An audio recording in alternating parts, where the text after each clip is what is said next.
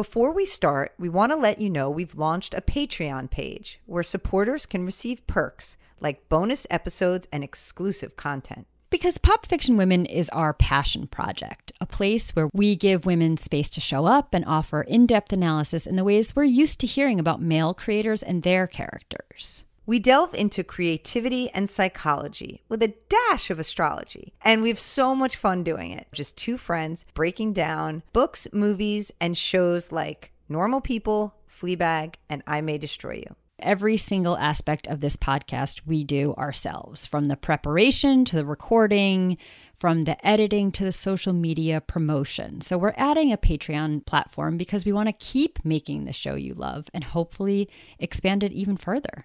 So please consider becoming one of our most complicated fans and contributing on Patreon. To learn more, go to patreon.com/popfictionwomen. This is Pop Fiction Women. I'm Corinne. I'm Kate, and we're complicated. Blunt. Total boss. But sometimes a mess. Opinionated. But never boring. And in this podcast, we're discussing the complicated women of the best books, TV, and movies. Along with the complicated women behind the scenes. Warning, lots of spoilers ahead. So come back when you're done. Hurry up, it's starting.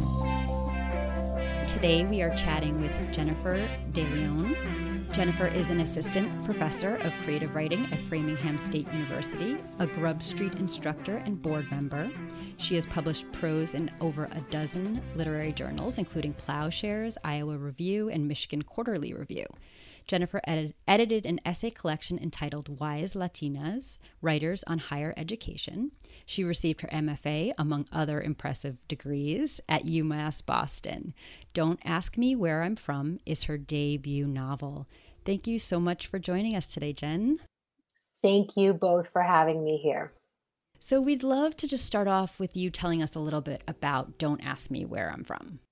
Sure. So Don't Ask Me Where I'm From tells the story of 15-year-old Liliana Cruz, and she is living in Boston when she gets accepted to a METCO program, which means that she is then bused from her inner city neighborhood to a wealthy suburb early in the morning every day, and she's trying to fit in, trying to find her way. Meanwhile, there's some family drama happening and boy drama and best friend drama, typical teen stuff. So she's got a lot on her plate. Yes. And I love YA fiction, just so you know. I'm a big fan. And I know by definition, the subject matter and genres of YA novels generally correlate with the age and experience of the protagonist. But for me, and I think many others, that in no way trivializes the content or themes explored in YA fiction. We've all been teenagers, and when a book captures the authentic voice of the young adult experience, the struggles, the drama of coming of age, as well as yours does, I just find it so relatable. And in Don't Ask Me Where I'm From, there are definitely some weighty issues addressed: race, class, immigration, which we'll discuss more today. So first, I'd love to just hear about your decision to write this as a YA novel. Yes. So I had a fellowship at the Boston Public Library with the associates of the Boston Public Library program there. And it was for children's and YA. And I remember getting the call for submissions and thinking, I can't submit my work to this. I don't write YA. But then I looked closer and I realized that you just needed 15 pages and a summary. And I thought, I have short stories where there's a protagonist who's a teenager. I'll just plop that in there and call it chapter 1. And I made up a synopsis. And that first year I applied, I did not get the fellowship. But the second year I applied, I did get it. And then I thought, oh my God, now I have to write this. And it has to be YA. So that's the kind of practical answer. But really, I've been a teacher in Boston Public Schools forever. And I just felt like I had teens in my ear, and I wanted to have them on the page too. Literally, you had them. Yeah, I did. Oh, yeah. Yeah. On Pop Fiction Women, we talk about complicated women, or girls, which to us just means real three-dimensional human beings with contradictions and conflict. And our tagline is, we're complicated. Liliana Cruz certainly qualifies. Absolutely. I mean, and the other thing we're drawn to is characters who from the outset are at a crossroads, like a crisis point, and have to navigate not just the situation or their environment, but also their relationship with themselves and who they really are. Liliana is thrust into the Metco school, as you mentioned, and against her will, really, and forced to figure out her place and how she fits in, or even if she wants to. So can you talk a little bit more about Liliana specifically, her contradictions, her inner conflict, and it sounds like your teaching did help you find your authentic teenage voice, but I'd love to hear more about that too, how you got sort of in her head.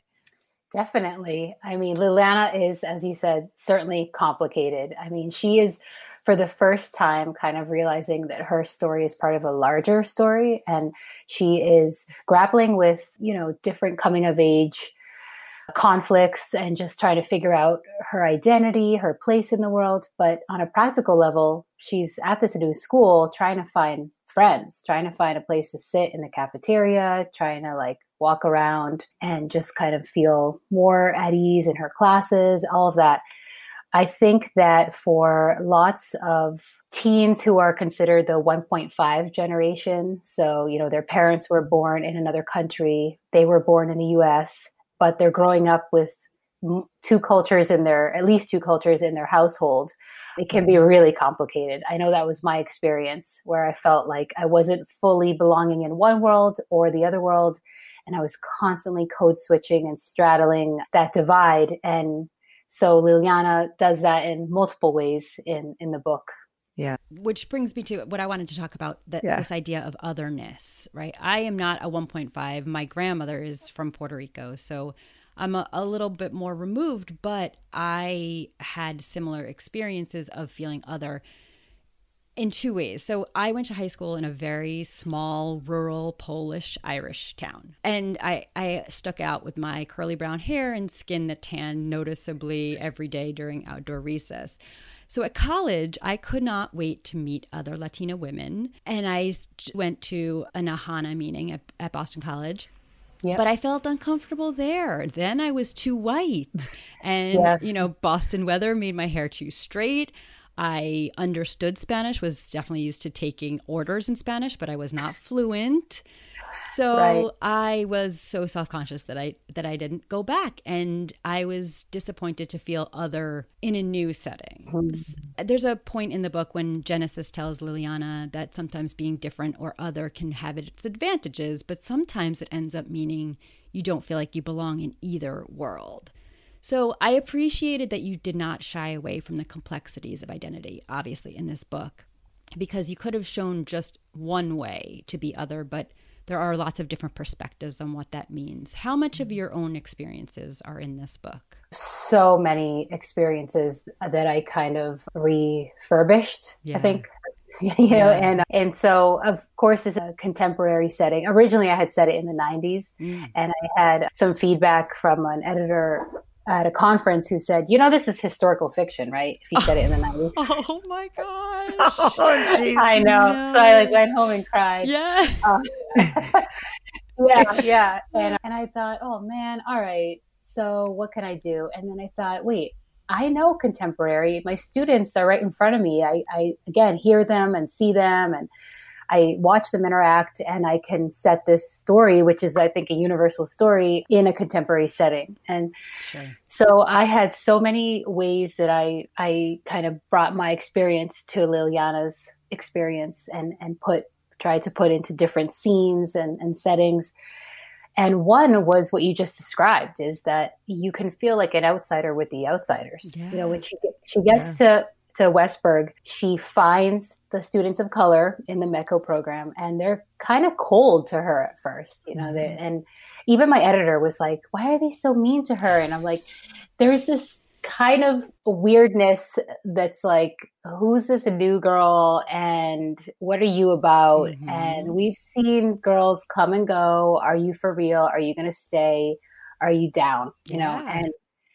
And so I definitely had that experience in college where I went to the similar, the Ahana group. Mm-hmm. And I, at first, did not have the best experience. I got this vibe from other Latina women who were like, you have to choose. Yeah. And I just was not willing to do that. So, Yeah. So in the novel, Liliana says something that always made me feel better, writing. I have always capital L loved writing, even more than sleep. I'd stay up later and I'd wake up early to write, even on the weekends, like I had to. And then she says, I'm practically the same way about reading.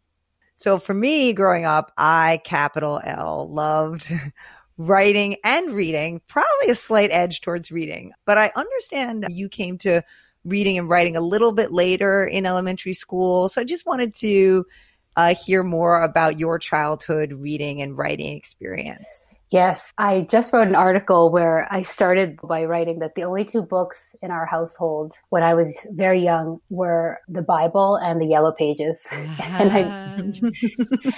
I, you know, until like around third grade, when I was fortunate enough to be at a school that really, I mean, all schools value reading and writing and books, but this particular school in third grade, there was a program where they pushed reading and there was like a readathon.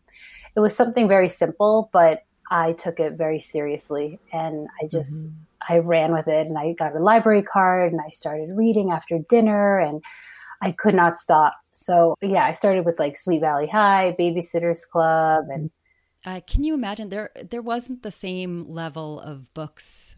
My kids are such readers and there's just so much out there for young readers, middle grade, YA. There's just so much out there. We were always having to cobble together, you know, what was the least inappropriate adult books we could be reading. Right. But I had a very similar household. Definitely the Yellow Pages and and a Bible. It was it. And still to this day, my parents are not big readers, and they kind of are like, why do you spend so much time reading? Like, there's just, to them, it's a lot of doing nothing. They're very, you know, hands-on physical workers. So it's like, what are you doing? That's so funny because I actually am the daughter of an English teacher, and I was such a voracious reader. She actually didn't push me. I think she thought I was like, had my nose in a book too much. And I would want to read all these books that were well above my grade level. I'm like, I'm going to read Walden by Thoreau. And she's like, why would you read that? She was so discouraging at times because she thought I was like, as usual, just like taking things too far. Right. That's a common theme for us with Kate. Yeah, we won't get into that. But anyway. Next episode. Yes, exactly. So we also wanted to talk about your road to publishing. I understand that you had written an adult literary novel that you got an agent but didn't sell, which has actually happened to me as well. And the more I talk about it, the more I hear about it, the more it's on my radar. It happens to a lot of authors. So definitely. And for you, for me, my arc is still mid-process, but it was almost a good thing because that's when you discovered YA, which you've said feels like home to you.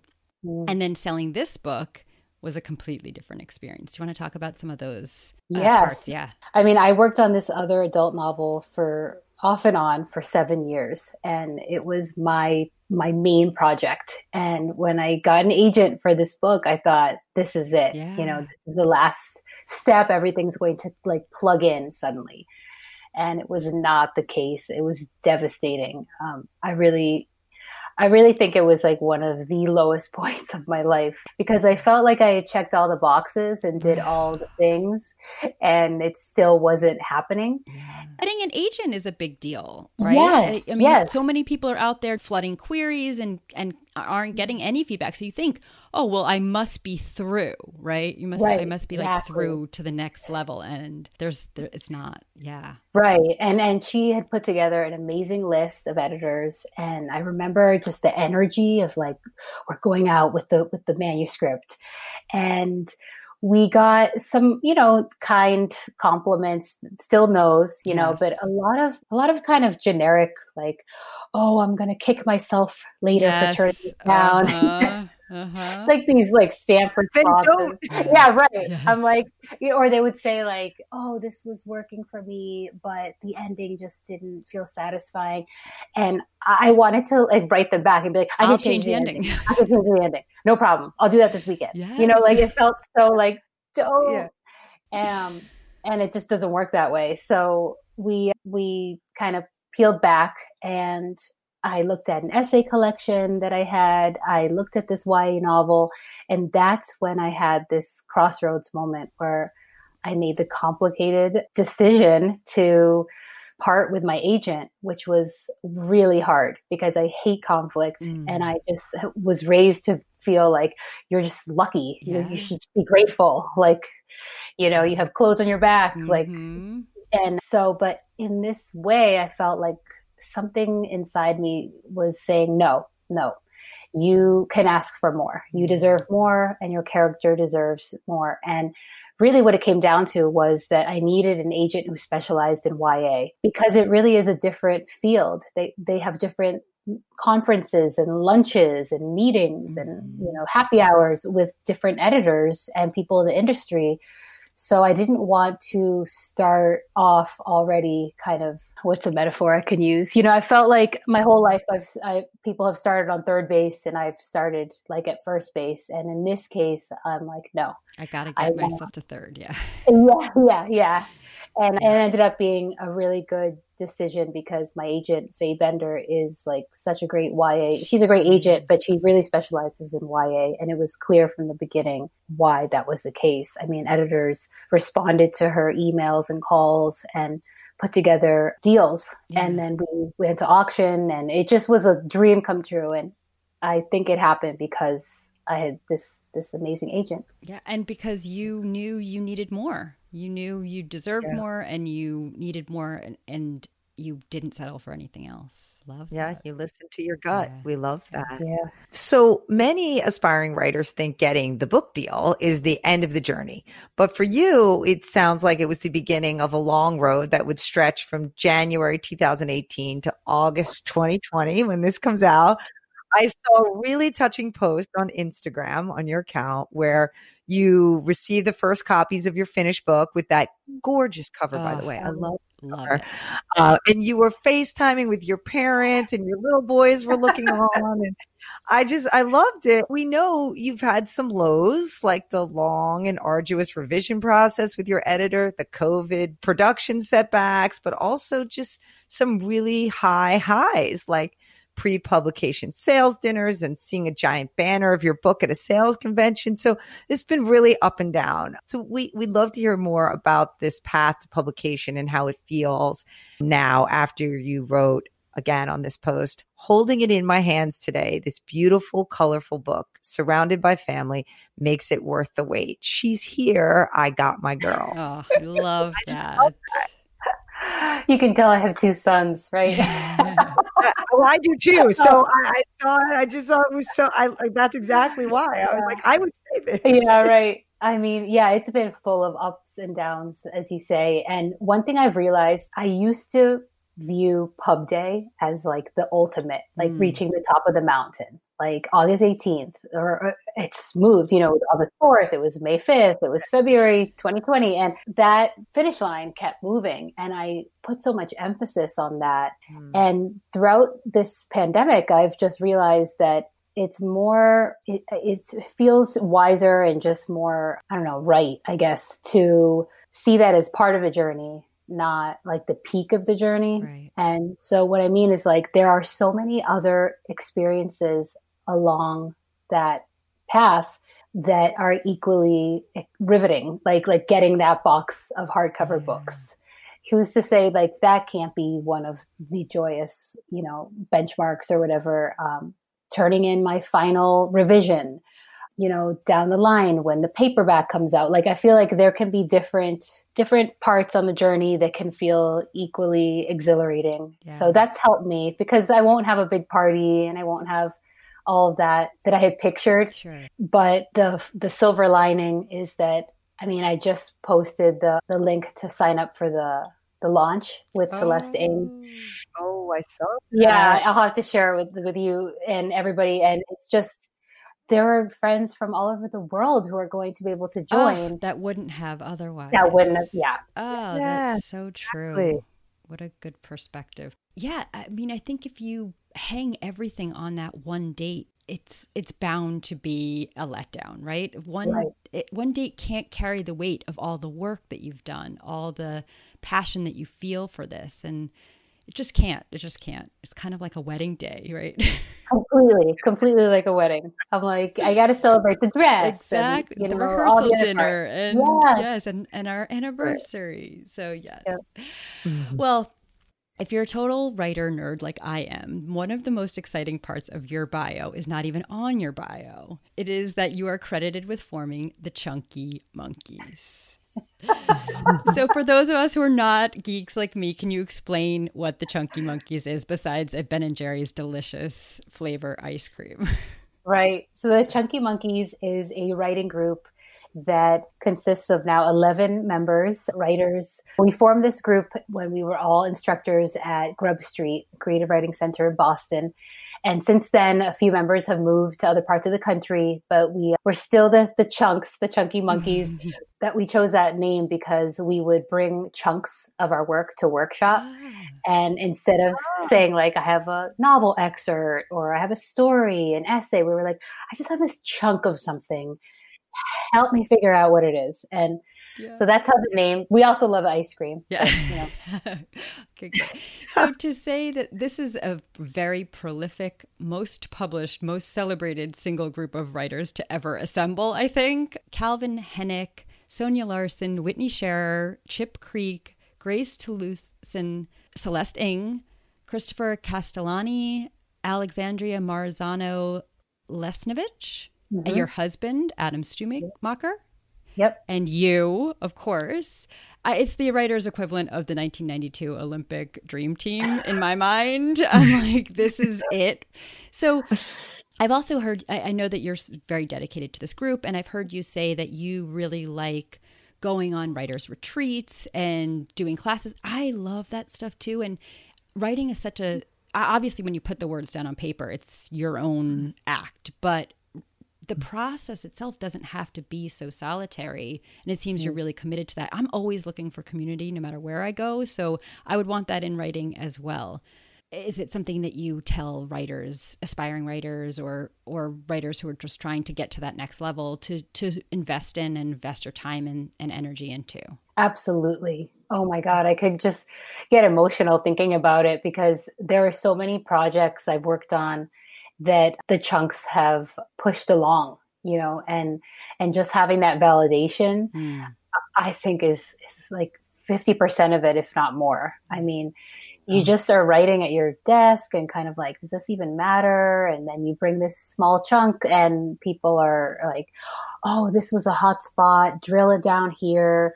Or like, I was really interested in this, and they're critical too in the best way. Like, like the voice fell off for me here, all sorts of workshop type comments, right. But with such care and real trust.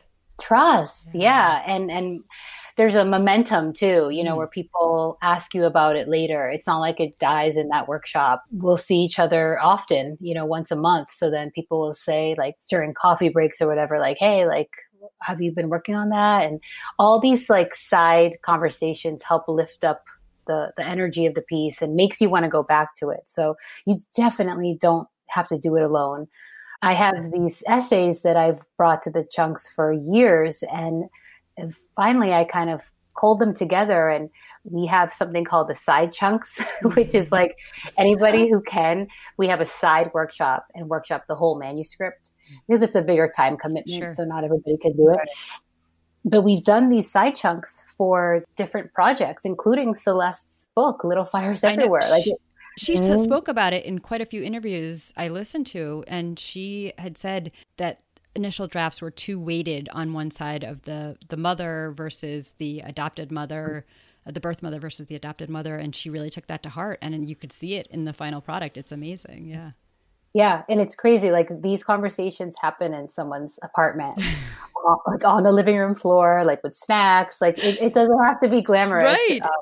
Yes. Yeah. But that's so amazing that you were all a part of that. And now to see the success of that and the show, it must be so, because I'm sure you all think of it almost partly as your own baby too. Like, obviously it's her book, but you're all sort of must cheer for each other, and it must be so fun to see that. Yeah, it's surreal. Yeah, I also love the idea that you're like on the floor in apartments, and otherwise I'm like, oh, it's behind a lectern and with turtlenecks and and a dark library behind you. You're like, no, we're just digging in here. I love that. Yep. I love that. Wow. I wanted to talk about the title of the book. In the novel, Liliana asks Genesis, what do you say to people when people ask, where are you from? And she struggles, obviously, with the question herself often. You know, does she say Jamaica Plains, or does she say Boston? Or do they mean where is her family from? Does she say Guatemala or El Salvador? Because that's probably what they mean. So it really can be a loaded question. And Genesis says in response,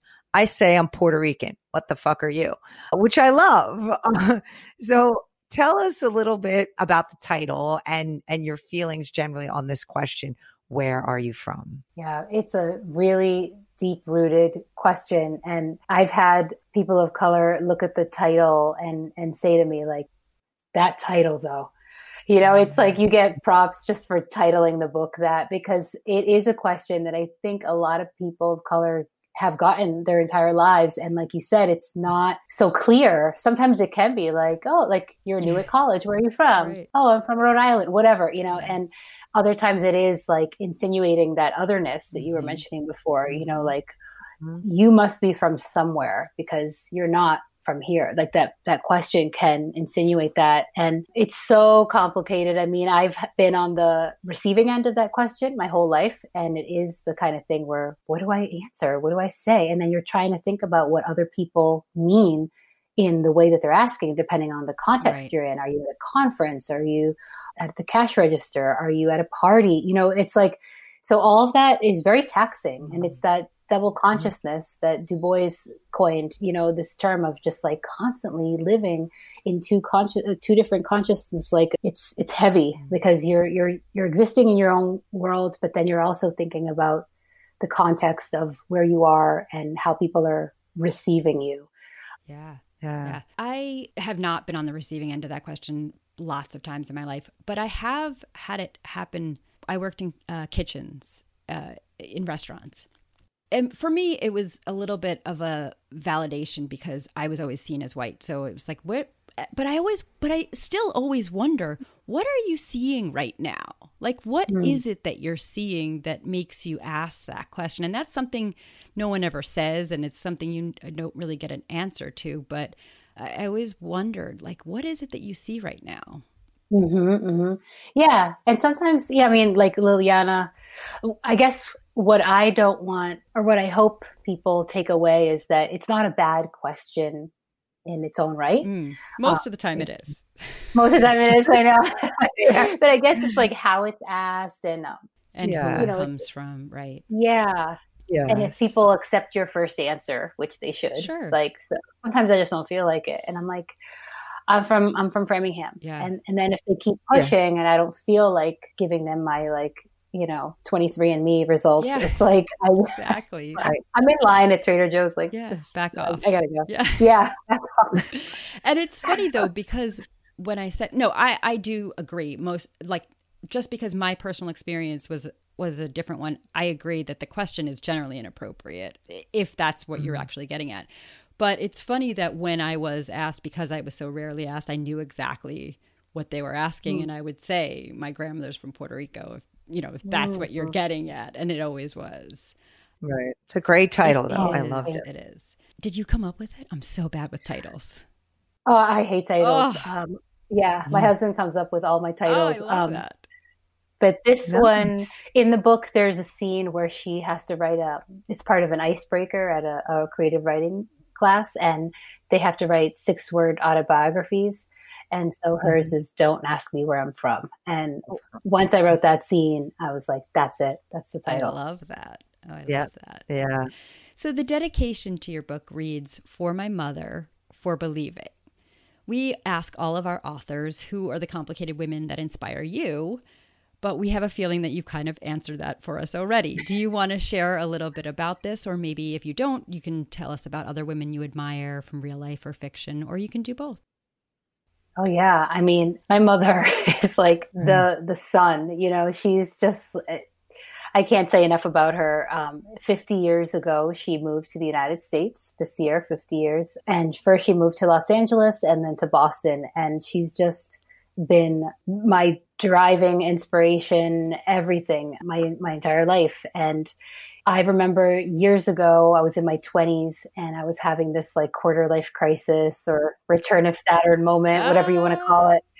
And I said, I'm moving to Guatemala and I'm buying a one-way ticket and I'm subletting my apartment and quitting my job. And both my parents freaked out, but they knew she's really doing this. Like, we can't talk her out of it. You know, I was like 27 or something. What are you going to say? And you're an adult. Yeah. So that morning, my mom drove me to the airport. And of course, my suitcase was too heavy because she was stuffing it with gifts for relatives in Guatemala that I visit them. Yes. You know, so I visit them in the capital, empty my suitcase, and then go off 4 hours west to Quetzaltenango to do my own thing. I really wanted to live there and write and learn. And so anyway, that day at the airport, it was really early and we're stuffing the suitcase and the guy is like, it's still 2 pounds over. And we're like, all right, take out this sweatshirt, whatever. And she gave me this little bracelet. It was silver and it said, believe. And then she had another one and she put it on her wrist. And then she gave me the other one. Oh. And I know. And oh my gosh. And I think she didn't understand the practicalities of like what I was doing and like there's so much that she doesn't understand about the ins and outs of my actual journey to be a writer, but she believes in me. So I felt like I had to dedicate the whole book to her. Oh, I love that. I have you guys crying. Sorry. Yes. Yes, seriously. Oh my gosh. Oh my gosh. And here I am wondering how on earth I'm going to ask my next question, but you mentioned Saturn's return. Seriously, we wanted to listen so fully and presently, but inside I was dying that you just brought that up. I mean, I talk about my Saturn's return as like the biggest upheaval of my whole life. Yep. So I get that. But go ahead, Kate. No, I mean, so one of the things we love to talk about on here, which is sort of a little side interest, is astrology. And we always ask our authors about it. But, you know, sometimes we have no basis to know whether they're going to think we're crazy. Sometimes there's something in their book that references a sign. So we're like, okay, but I don't know. With this, I was like, who knows? And then you just said Saturn's return. I'm like, okay, because listen, we are two lawyers, actually, but writers too. And we come across very different reactions to these concepts of fate. Fate versus free will. So what sign are you and do you relate to it? Yes. I'm a Taurus. So I'm stubborn, I'm a bull, but I'm also very passionate. Yeah. And I think that's it. The right sign. I was given the right sign, born into the right space. And Tauruses, they're very, very interested in creating a comfortable home and like to be in that space and creature comforts. Very grounded. Yes. Yeah. And I write a ton about home. I mean, it's like in every story or essay. Right. So that makes sense. Yeah, it does make sense on a small scale, like your house, your physical house, but then also these bigger ideas of theme and belonging, and because home is is what you think of as where you belong, and so oh my gosh, that's even more so. But you do think that period of time was your Saturn's return kicking in? Yeah, 100%. I love that. Oh my gosh, I love that. When we talk about complicated women, we realize that sometimes circumstances provide complications. Do you have a story, and I know you do, and I may try to push you in one way, about a failure that ended up being a blessing, something that changed everything for you? I think you probably have, we all, if we're paying attention, probably have a lot of those. But one I really love that I've heard you talk about, and I'd love for you to share with our listeners, is the Ms. Magazine internship. Yeah. Oh, yeah. I thought you were going to talk about pregnancy for a minute. Oh, we can do that too. I love it. And I was like, I'm fine. I'm ready to go there. Oh. We're friends now. Yeah. No, because that kind of paralleled my journey too, but that's another story. But anyway, so with Ms. Magazine, oh my gosh, I was a sophomore at Connecticut College, and I took my first English class. It was a creative nonfiction class. And my professor said, she said, there's an internship at Ms. Magazine. I can recommend one person. If you're interested, come and see me. So I went to her office hours and again, checking the boxes. This is what I thought you had to do, and asked her to recommend me. And she said, okay, yeah, your interest is noted. I didn't really know what she meant, but I just kind of proceeded, and I studied abroad in Vietnam that spring semester. And so I hadn't heard from her, and I sent her an email. I remember because I had like a Hotmail email account, and it was like my first email account. And I wrote her and I said, about that internship. And she replied and said, I cannot recommend you because you split an infinitive in your email to me. I mean, insane. I didn't even know what an infinitive was. And I was devastated, went back to the dorm where we were staying in Hanoi. And I told my friend about it, Jordana, I remember, and she was an English major. And I'm like, what is she talking about? And she explained it to me. And I just thought, again, it's like your gut, like, no, this isn't where the story ends. There's another scene. There's another chapter to this. Like, it's not going to go down like this. I'm in Vietnam, for God's sake. So I replied, but I wrote it out on a yellow notebook and paper, and Jordana proofread it. I went back to the internet cafe, typed it out, click send. And within 24 hours, my professor wrote back and she said, I've never had a student take such authority over their education. I will recommend you. I'll give you my highest recommendation. But I think, love that. Yeah, because for that period of time when you got her saying, no, sorry, I'm not going to, I mean, people could have walked away and said, this is my no, this is my, and that's it. And you didn't. And I love that. Thanks. Yeah, I just felt like on a very deep level, she was wrong. Yeah. Yeah. Yeah. I don't know. There was something about and I told her this in the email. I'm like, I can learn grammar, I can revise, but this magazine isn't just about grammar. It's about voice and third wave feminism, all feminism. But Gloria Steinem founded this magazine to be inclusive of women's voices. And I really don't see many Latina voices basically up in the mix, so you need to have me there. And I'm grateful that she, I guess, changed her mind. Or you made her, because you took, I love what she said, that you took such authority over it. And that is something I think that comes with being other, that being forced to do that. And I've talked about there's always this weird balance of factors, right? There's a powerlessness of not being part of the majority, but there's also like this optimism, like I can do it and I can get there and I know I can. And there's a resilience of,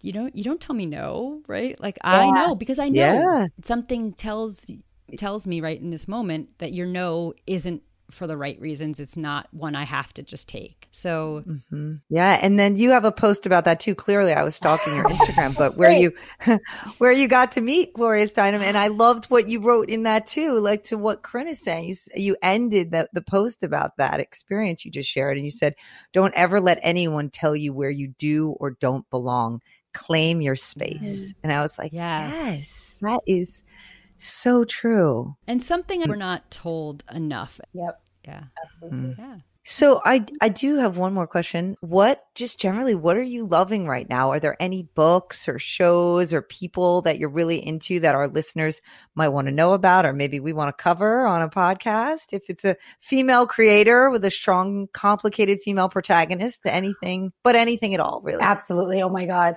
I'm like, do you have another hour? Yeah. Because, so she's looking at her books. People can't see that she's looking at her bookshelf. Okay. So I have to, a show, first of all, is Hentified. It's a show on, oh God, now I'm going to mess up where it is because I get confused with all the platforms. We can look it up. I do that too. So America Ferrera produced the show and directed it, and it's set in Boyle Heights in LA, and it's about gentrification and immigration, it's language. on Netflix. It's on Netflix. Yep. Okay. Mm-hmm. I am obsessed with this show, and it just got renewed for second season. Yes. But it's funny, it's sad, it's dramatic, it's a dramedy. I guess that's a thing. Yeah. Oh, we love those. Yes. That is a thing. Yeah. So I love that show. And I think it's bringing important issues to the screen in ways I haven't seen before. So I love that. And then this book, The Black Kids by Christina Hammonds Reed, I think she'd be perfect actually to talk about a complicated protagonist. Ashley, this is set against the Rodney King LA riots. So historical fiction set in the 90s. Way back when. And she's a complicated narrator because she is part of an affluent Black community. And she's at this private school. All her friends are white. She doesn't hang out with the Black kids. And then the riots happen. And it changes the dynamics of her friendships and so much more. And she just starts to kind of come into her own. Nick Stone described it, I think, as the protagonist going from a Black teenager to a Black woman or something like that. And just kind of, so it's a coming of age book, but she's definitely, she's complicated. I love it. Look at all your dog-eared pages oh my God, you saw there. I love that. I just saw so many when you held it up. I know. I'm like, okay. Yeah. Isn't it funny how YA and also just coming of age stories are loved by, it's targeted for teens, but it's loved by so many people because I just feel like there are a lot of times when we come into different ages, right? We come into a different identity, no matter how long you've been something. And Kate and I have talked about it a lot on this podcast of like becoming a mother and where you kind of identify with that part of yourself. Or for me, I've been talking a lot more about kind of asserting my Puerto Rican heritage, not because all of a sudden it's like cool to do it, but because I'm reckoning with my own otherness and where I belong and what I can do and what my voice, can offer or not, and where it doesn't, and where amplifying other voices is more important. So I feel like there's just constant reckonings with different parts of our identities. And so coming of age always seems relevant no matter how old you are, right? Yes. Yeah. Well, thank you for those. Those are excellent recommendations. Great. Yeah, I can't wait to check those out. We're going to cover next Foodie Love. Have you heard of this? No. By a Spanish woman who's like a superstar in Spain. And it's a show about, she's the director. She created, she wrote it and directed. It's on, is it on Hulu, Kate? HBO. HBO, yes. HBO, Foodie Love. And it's subtitled Beautiful, about food and love and desire and travel. Romance. Yes. So that's next on our plate, but those are really great recommendations. If there's anything else you want to add or that we didn't ask you that you wanted to be asked. I would just love to make a plug for the launch event. Oh yeah, absolutely. August 18th. It's co-hosted by Porter Square Books in Cambridge and 826 Boston. 826 Boston, if you don't know about it, is a creative writing center for teens or for kids, 5th grade through 12th grade. And there's a scene in the book where Liliana goes there in her neighborhood in Boston. And so it felt right to have them co-host the event with Celeste Ng. We'll be in conversation. But what's special about this launch is that I felt a little bit like, it's always a little bit uncomfortable being like me. And I felt like, come to this launch, buy my book. So I wanted to use it as an opportunity to ask people, readers, if they would be willing to buy a copy for a teenager in Boston. And so we're trying to raise a book for every 9th grader at the O'Brien High School so that when I visit their school in the fall, every young person will be able to have a signed copy that they can keep. I love that. We will definitely promote that even ahead of this episode coming out. So people have it on their radar. Absolutely. And I understand what you're saying. I can't imagine. I'm not yet there published and promoting like you are, but just having read your book and reading books in general, you have to know that when you're asking people to read your book, you're actually offering them something too. I mean, we get so much out of it. And so you'll have girls who are able to stand up for themselves, women like me who feel having a conversation. I mean, Kate probably hasn't heard me say these things, and we've been friends for 20 plus years. So you're allowing conversations through your book that this is not about me. This is like we're getting. So thank you so much for writing it and for doing all of this.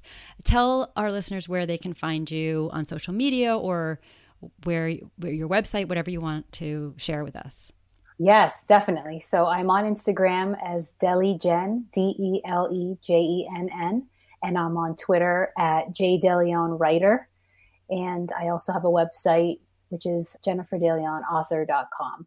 And, you know, it's me receiving the emails on the contact info. So I know I reached out to you there.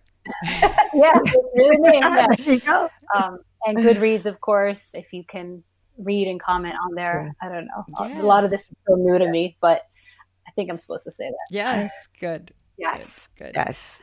By the way, your last name translates to the lion, which Kate is our Leo queen over there. So, ooh. Yes, who looks like a lion. Connection. Oh, and I forgot to say another woo-woo piece of this all was when I opened your book, and I see that Liliana's best friend's name is Jade, which is the name my parents gave me. And I was like, look at this, to see like this character with the name Jade. I was like, oh, this is meant to be. So yeah, so many connections. Yes, exactly. Thank you both. This is a special podcast. Good. I love the energy. I feel like we're having a great conversation, and I'm so grateful to you for reading the book and championing the story. Absolutely. You have our full support. Our pleasure. Absolutely. Well, thank you so much for joining us, Jen. It was great. This has been Pop Fiction Women with Corinne and Kate.